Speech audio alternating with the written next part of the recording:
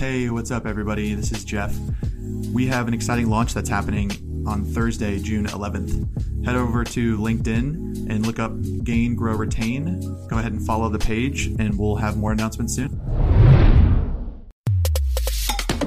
Welcome to the Gain, Grow, Retain podcast. Hi, everybody. Today I have with me a very special guest on the Gain, Grow, Retain podcast, Donna Weber, who I think, Donna, we met for the first time in person at Pulse last year, a year ago, almost this time. We met through Brian Gentile. Brian, that's right, gave us an introduction, and we had a chat. I remember I went out for a walk when we talked and first met each other. There you go. Wow, that's great that you remember that. I can't remember. I told somebody this morning I can't remember what I had for breakfast this morning. So, yeah. But you got a good memory. Well, good. So it's awesome to be chatting with you. We were both, of course, working from home, which we did before COVID-19 struck. But you're in the Bay Area, so you're on complete lockdown. We're not quite that bad yet here in South Carolina, but all indications are it's headed that direction. So we won't keep our fingers crossed on that one. But so anyway, I wanted to talk to you a little bit about a webinar that you did a couple of weeks ago.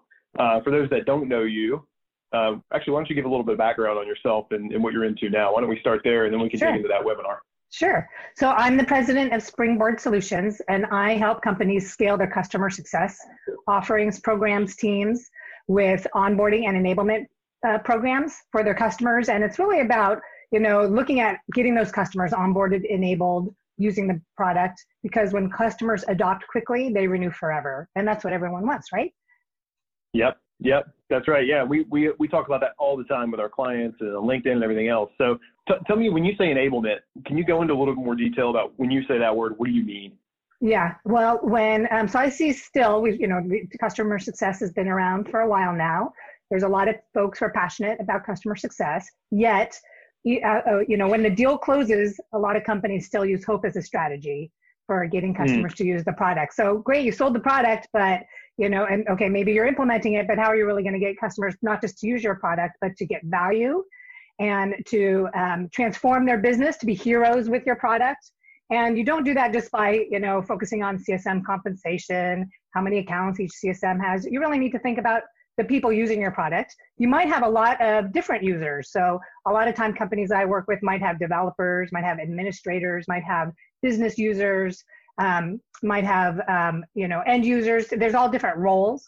And it's important to get each of those users onboarded and enabled so that they're using your product to do their jobs. So if they can log in, oh, great. But are they doing their jobs? Are they transforming how they do their business because of your product? That's what's going to help with the renewals. And that's what's going to get them to buy more, to tell their colleagues, and to be your champions. Totally. And one of the things that we spend a lot of time thinking about and talking about is, the whole idea of customer journey, and onboarding is by far, at least in what we've seen working with our clients and in the SaaS companies that we've worked in our careers, it seems to be like the critical moment, right, in the relationship, because you're going from sales, that process, transitioning into a different set of teams internally that are working on the customer from the company side. So it's a really critical milestone. It's critical, and yet a lot of companies are ad hoc or reactive during onboarding. And a lot of companies are still kind of really engaging customers in the last 30, 60, 90 days when it's time to renew. And I'm a firm believer that front loading the relationship with customers is what's going to drive the renewal. And then when you're proactive and prescriptive, then it's going to save you a lot of money, because you're not having to jump in with reactive heroics, firefighting, parachute teams in to save accounts, because they're going to be getting value, and it's going to be easy and obvious for them to renew. Yeah. I promise we're going to get into this webinar in a second, because it's really fascinating stuff. But the other day I put a post out on LinkedIn that was basically, so we've had a couple of clients recently that have come to us and said, hey, we're building essentially like a high touch client save team, for lack of a better term. And that's all fine and good, but I put a post out. I said, instead of building a client save team, invest in onboarding, right? Because give it up front. At least do it in parallel. If you're going to do the save team, at least build an onboarding, process, and that engages the users and the people in the process. in parallel because, it's going to be just as valuable as a save team, ultimately more. Yeah, well, one company I work with, I interviewed their customers to find out what's working and what they would like to improve. And they told me, hey, the CSMs are great. We really like them. But they told me, here you go. Call me when you have a problem. And the customers told me, we don't want problems. And the CSMs were surprised. They're like, really? We're supposed to do more? So, the customers don't want problems. Everyone's busy. Everyone has a lot of different tools they are trying to use. And so they don't want to be given a tool and have to figure it out on their own. A lot of the customers told me we want to learn how other customers are using the product rather than figuring it out for ourselves. And so they don't want to be in this vacuum. And, if you have some defined first value, you can drive them towards. And, this is when they're most excited to use your product. And rather than just say, here you go, here's your license, call me when you have a problem. Nobody wants that. Yeah, they're most excited and they're probably the most fearful at the same time, right? Mm-hmm. Especially if it's a big enterprise investment. So you either have the chance to really knock their socks off or really, really let them down. Exactly. The downside is bigger than the upside, it seems. Yeah, no, that's a good point. I'm just going to get my slinky and stop. Got to keep your hands occupied, I know. And I think one last point on this, maybe, we try to fight a lot the transactional mindset in our customers. And by transactional, I mean, we closed the deal, right? We got the booking, we're going on to the next one. We don't really have a plan after that. We have support, which is also transactional, right? Like, call us if you have a problem. Like you just said, customers don't want problems. They expect support when they do have problems, but even that is transactional.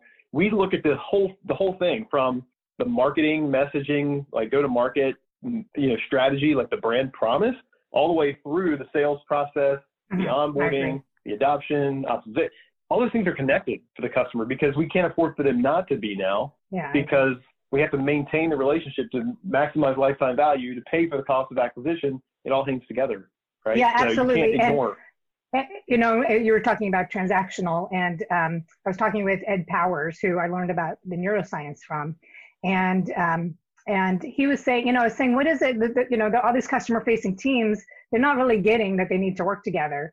I created a framework called the Orchestrated Onboarding Framework, which really is about bringing those customer-facing teams together. But they're used to being transactional. They're used to coming in during only very specific times and really being in their silos of I handle training, or I handle a support case knowledge articles, or I do implementation, and then they move on. They're not really used to that bigger picture, that larger solution, and they're not used to working together. So, that's my goal, is to get those teams working together to provide that seamless journey for customers. So customers don't have to figure it out. Oh, do I look at a knowledge article? Do I call support? They don't care. They don't want to have to figure that out. One company I was working with last year, they had 3 or 4 different getting started guides on different platforms and possibly for different users. And, customers that's confusing, and internal teams are all creating the same content. We can't afford to be doing that anymore. We need to be all working together to get those customers up to speed quickly. Yeah. It's a waste of resources at best. And at worst, it's really confusing for the client. So cool. Well, why don't we dive into the topic of this webinar that you did? It's really interesting. And I know Ed was involved with it. I love Ed. He's a great guy. We've had a chance to speak a couple of times. But it was all about human neuroscience, right? And how that actually factors in during this customer onboarding kind of process. So talk me through what you found and what you learned and put that together. It's really, really fascinating. Yeah, so I met Ed Powers at a customer success con in Denver last year, and he was sharing with me that he's really interested in neuroscience and shared some of his blogs, which I'm happy to provide in the show notes. So I did some additional research and found, what's going on in our customers' brains when they first sign up for our product. So, as you were saying, when we first started talking, we're not just signing up a company. We're not just signing up an account. It's not just a quote customer. It's not just an account in Salesforce. There are people involved, and there are people, might be stakeholders, business sponsors, buyers, and there's also users, and those users might be all different kinds of audiences, as we were just talking about. So what happens is that, we all have brains, and the brains have these reactions, whether we want them to or not. So neuroscience is the study of the structure and function of the nervous system and the brain. And neuroscientists focus on the brain and its impact on behavior and cognitive functions, or how we think.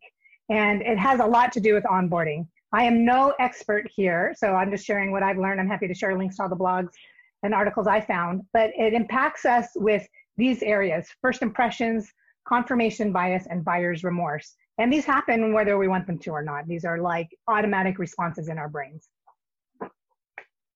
So first impressions, confirmation bias, and buyer's remorse. So how do those three things how are they factoring in during onboarding? Yeah. So we'll talk about first impressions, because they matter. And, there's this idea that, okay, we build out all these great different touch points along the customer journey. Maybe you have this onboarding specialist, maybe you have a CSM, maybe you have a support, and you build out great touch points there. But it appears that they don't all have equal weight, that those first impressions have exponential weight, because our brains are not rational and logical. So the parts of the brains that are activated during onboarding are those that deal with fear and value. So people don't perceive the beginning of relationships objectively. So what happens is that the brain sets the first and most impactful cognitive anchor upon which all subsequent learning is based. So what happens is that you have that first impression, and then that sets a precedent which all future interactions are measured against.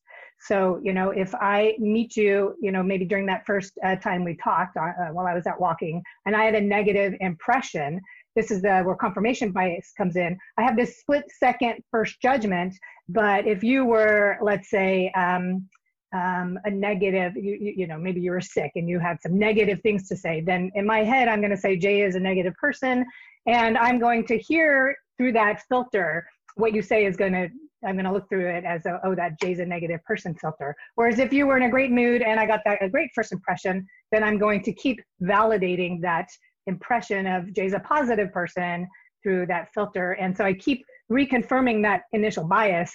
And then, when we're dealing with customers and onboarding, then they're going to get more and more stuck in that initial first impression.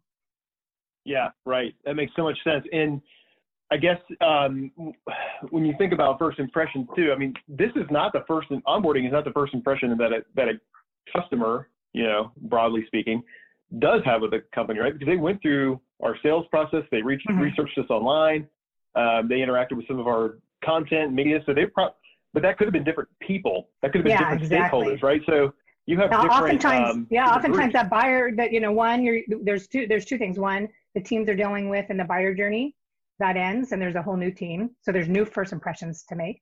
Two, the team that was buying it may not be the ones using it. And that's often a big disconnect, because the buyers buy it and then there's people who are told to use your product and they don't know anything about it. They don't know any of the goals, the objectives, the success outcomes that have been defined.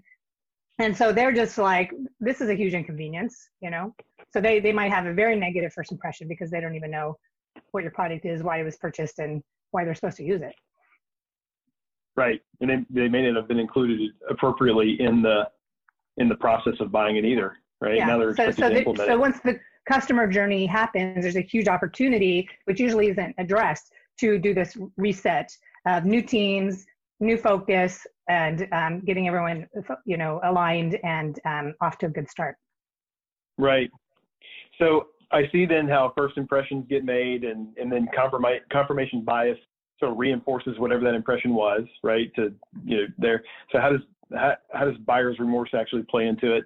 Is that sort of like the trough of despair that we typically think about in the change curve, or? Yeah, so buyer's remorse is the sense of regret after having made a purchase. It's usually associated with expensive things like a big purchase, like a car, but it could happen with anything as insignificant as an ice cream cone. So it's actually hard to tell when it strikes. And, I do a lot of research when I buy anything, shoes, vacations. And so, I put all this effort into this purchase, but then I'll go into that, did I make the right choice or the wrong choice? I do a lot of analysis, and my head can really spin about whether I've made the right choice or not.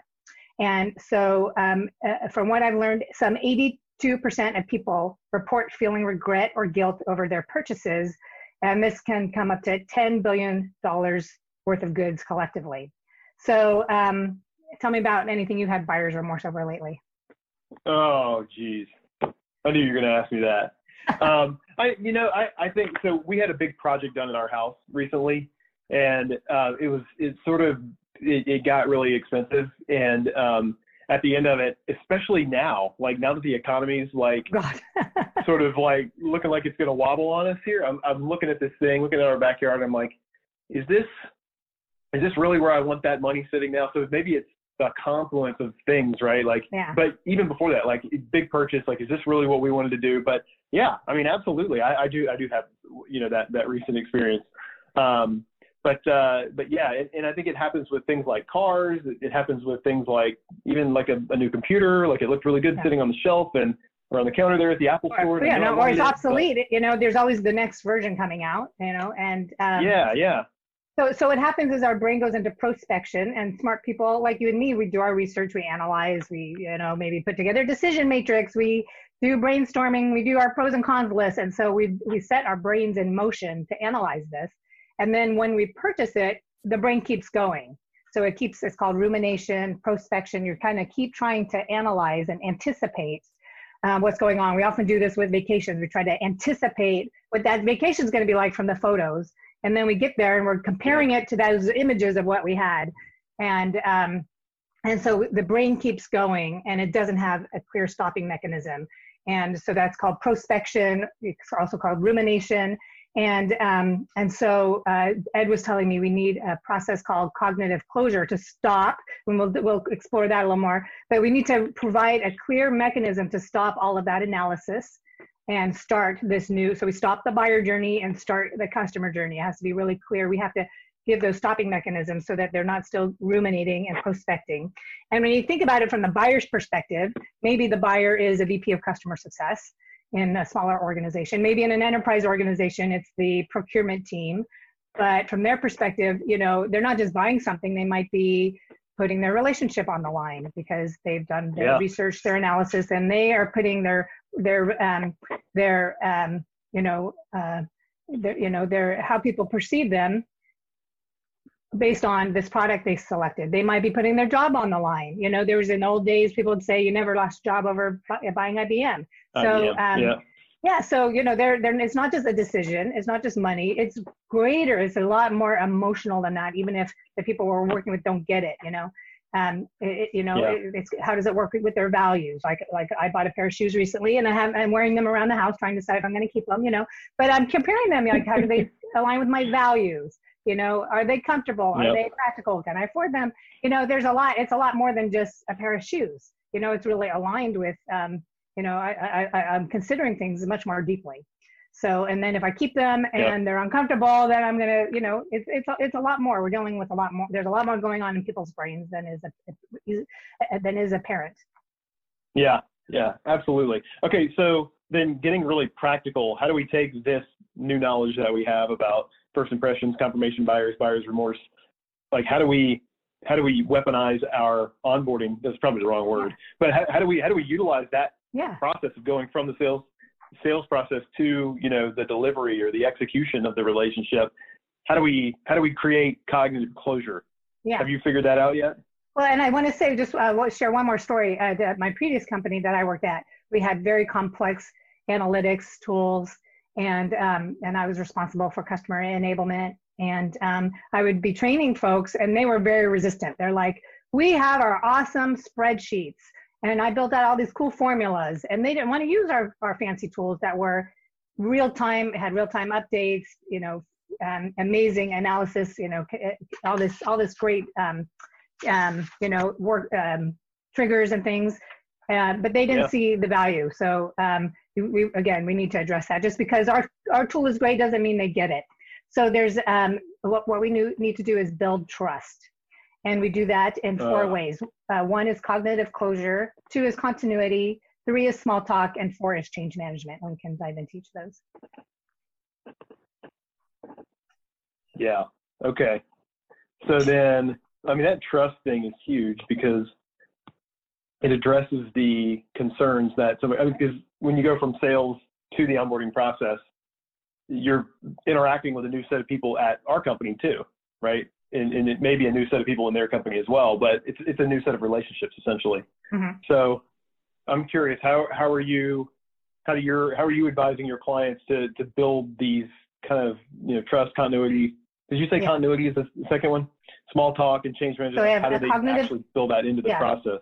Cognitive closure, continuity, small talk, and change management. So cognitive closure is that stopping mechanism we were talking about, and it applies brakes to the validating process, and it allows your brain to move on to the next thing. Okay, and so something as clear as something Ed Powers suggested is maybe as soon as the deal closed, you send out an email and helping people understand the sales process is done and the customer process is beginning. And he was saying even something as simple as having an image of a sunrise, sunset, sunrise, helps to address those parts of the brain to get it. Like, this is the beginning, here's an end. And I have not played around with that with images. And then there's continuity. So you're talking about, even at your company, at Customer Imperative, they're going to be dealing with the different folks. So that's where in my orchestrated onboarding framework, you have this handoff. And a lot of folks will have this internal handoff, like from the sales reps to the CSMs. But it's also critical to have a customer handoff, because you have this trusted party, the sales rep, the sales engineer, whoever else was involved in the buyer journey. And those trusted parties need to pass that trust on to the post-sales team, to the customer journey team. So that might be a formal meeting where the sales rep introduces the onboarding team, the CSM, the implementation team, and something as simple as, hey, having everyone come together and having that meeting. And then also having a handoff from the buyers and the customer to the post, the implementation and the user teams, so that they get that handoff internally and they get that trust. So that is where that continuity and trust can happen. It's as simple as it can be a meeting. And I recommend having that as soon as possible. If you wait 10 days, 2 weeks, then all the users are just sitting there in fear and doubt. So address that immediately. You might be as soon as the deal closes, or even before the deal closes. My orchestrated onboarding framework starts before the deal closes. So you might, depending on how things happen, as soon as the deal closes, if things are going to move fast, then have those introductions, as the deal is closing, before it closes. Start getting those introductions, start connecting. And so that the customers aren't going, oh, great, I bought this, now what? That they know this is what happens. This is who I'm working with. I'm in good hands. I know what's next. Versus like, great, I just spent a boatload of money and I have no idea what to do. Yeah, I think that's a big thing. And just making sure that everybody knows what's happening next is in and of itself just a really big piece of continuity and trust, right? It's when I have to start making up things in my head because I don't know what's happening next. If there's a gap. Yeah. Have they forgotten about me? Like, am I even important to them anymore now that I've closed, now that I've signed my contract? Like, that's right. Yeah. So we don't want to leave that. We don't want to leave a gap to let them wonder about that.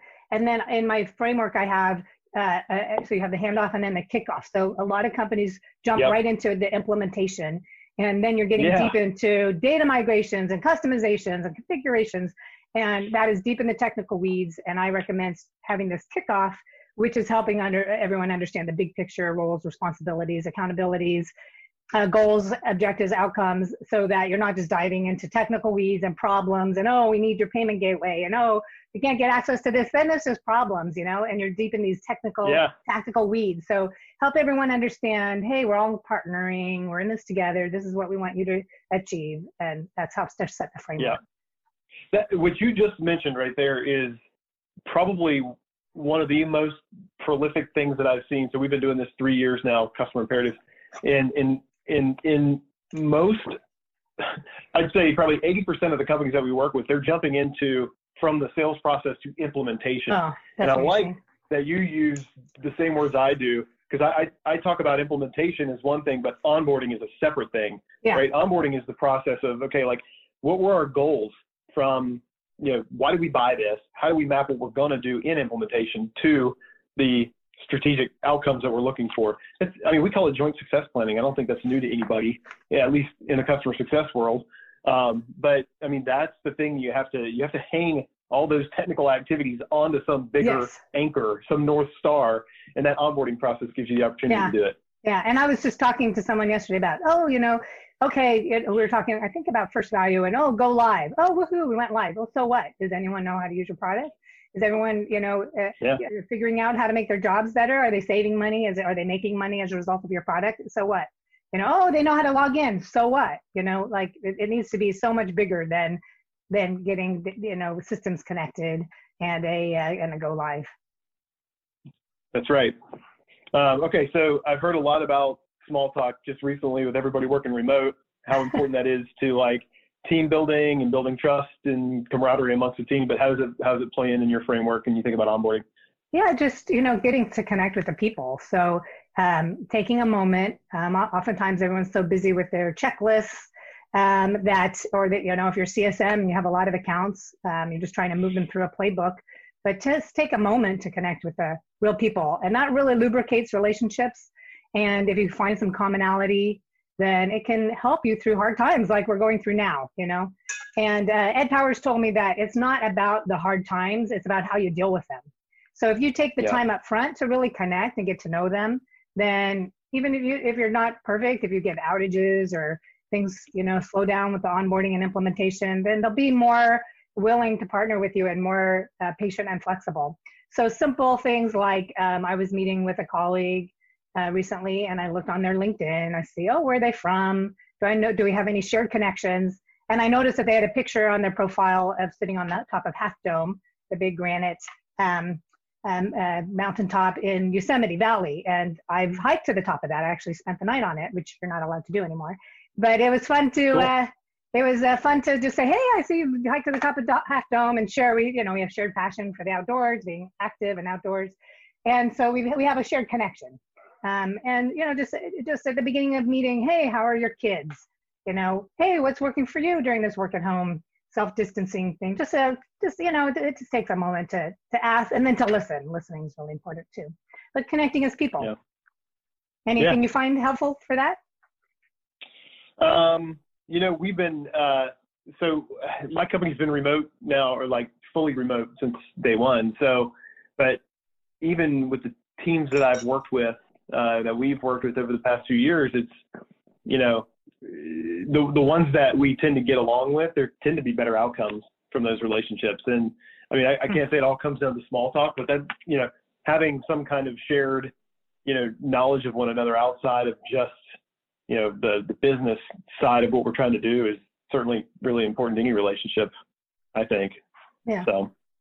And if, let's say I know more about you, I might be able to help meet some needs you have. So, knowing like, right. You're struggling with this, or you need that. Oh, hey, I got an article that I wrote that I can share with you. Or I know someone else who has that same challenge. Let me connect you. It's part of being, part of a, social interactions. Yeah. And I like the way you couch all that, because I think in customer success, we get really wrapped up in what our products can do for people, but we forget that, and what I always sort of talk to teams about is that, like, you're really one of the most knowledgeable organizations in your domain, right? Because you get to work with lots of companies who are all trying to do the same thing. Let's say your product is a recruiting product, right?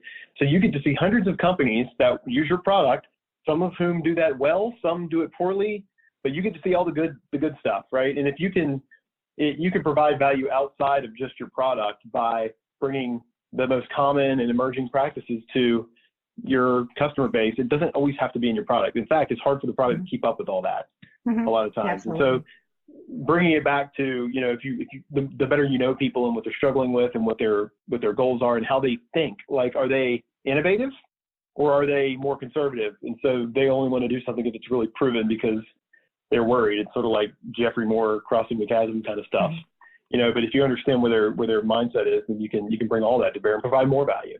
So I completely agree.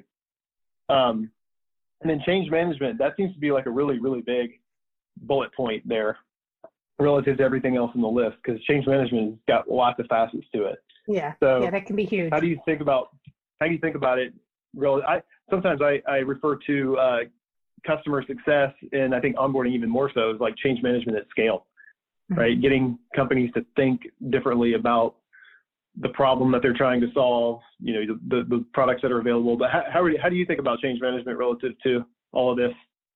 Well, so there's a few things. So one is that while CSMs onboarding teams might help with driving the adoption. They're still often talking about their products. So it's like, hey, Jay, let me show you. I'm going to show you how to log in. I'll give you a tour of the product. And it's all about the product. In order to really help with the change management, we need to relate it to the jobs that people are trying to do. So for example, a company that I worked with last year, they have a workflow automation platform, and all of their customer enablement and onboarding was about how to like get that first workflow set up. And it was all about the product. But when I talked to companies that were really thriving on their platform, it was those who really learned the concepts and context around the workflows. So most companies would buy their workflows product for one workflow. Okay, we have this one really complex workflow, we're going to roll it out. But when they learn the larger concepts and context about what workflows are and how they fit into their lives, then they started seeing opportunities across their entire business to roll out their tool. And at those companies, people were like banging down the administrator's door, like, I want a workflow. So they started by going, hey, what's your workflow for making a poached egg? That's a workflow. I have a workflow for tying my shoes, And so for that company, working together, we realized there's a huge opportunity to evangelize the space. Just like Gainsight's done an awesome job of evangelizing the space and teaching people what customer success is, what being a CSM is all about. So sometimes it's not just about your product, it's really about helping people to do their jobs better. And so thinking about and listening to customers for what they're trying to do. So just getting someone to log in and run a report, what is it that's going to turn the dial for them? What's going to really make a difference? Not just that they're quote using your product. Oh, is there product usage metrics? But are they getting value from your product? And what does that value mean for each customer segment, for each product? And that's where change management happens. So there's a term called jobs to be done. So really knowing not just, I'm going to walk you through my product, but what jobs you're trying to accomplish with the product. So that's a whole focus on the jobs to be done. And then it also depends on what kind of users you have. So often, like, let's say developers, I worked with a company that does big data. Their users are developers, and you're encoding in a tool. So, there's not a lot of change management there. But if your users are, rolling out to business users, they might need to really understand not just that you have a product, but where it fits into their day-to-day operations, what the benefits are. And you might create like a center of excellence. You might create some assets that the company can roll out to really help the users know not just, there's a new tool, but why to use it, what's the context, how it fits into their daily life, what tools it's replacing and why. And about just much larger context so that they can kind of clear the way and the resistance. Like I was talking about, hey, we're comfortable on our spreadsheet. Why would we want to move to this fancy analytics tool where we can get the job done in our spreadsheet?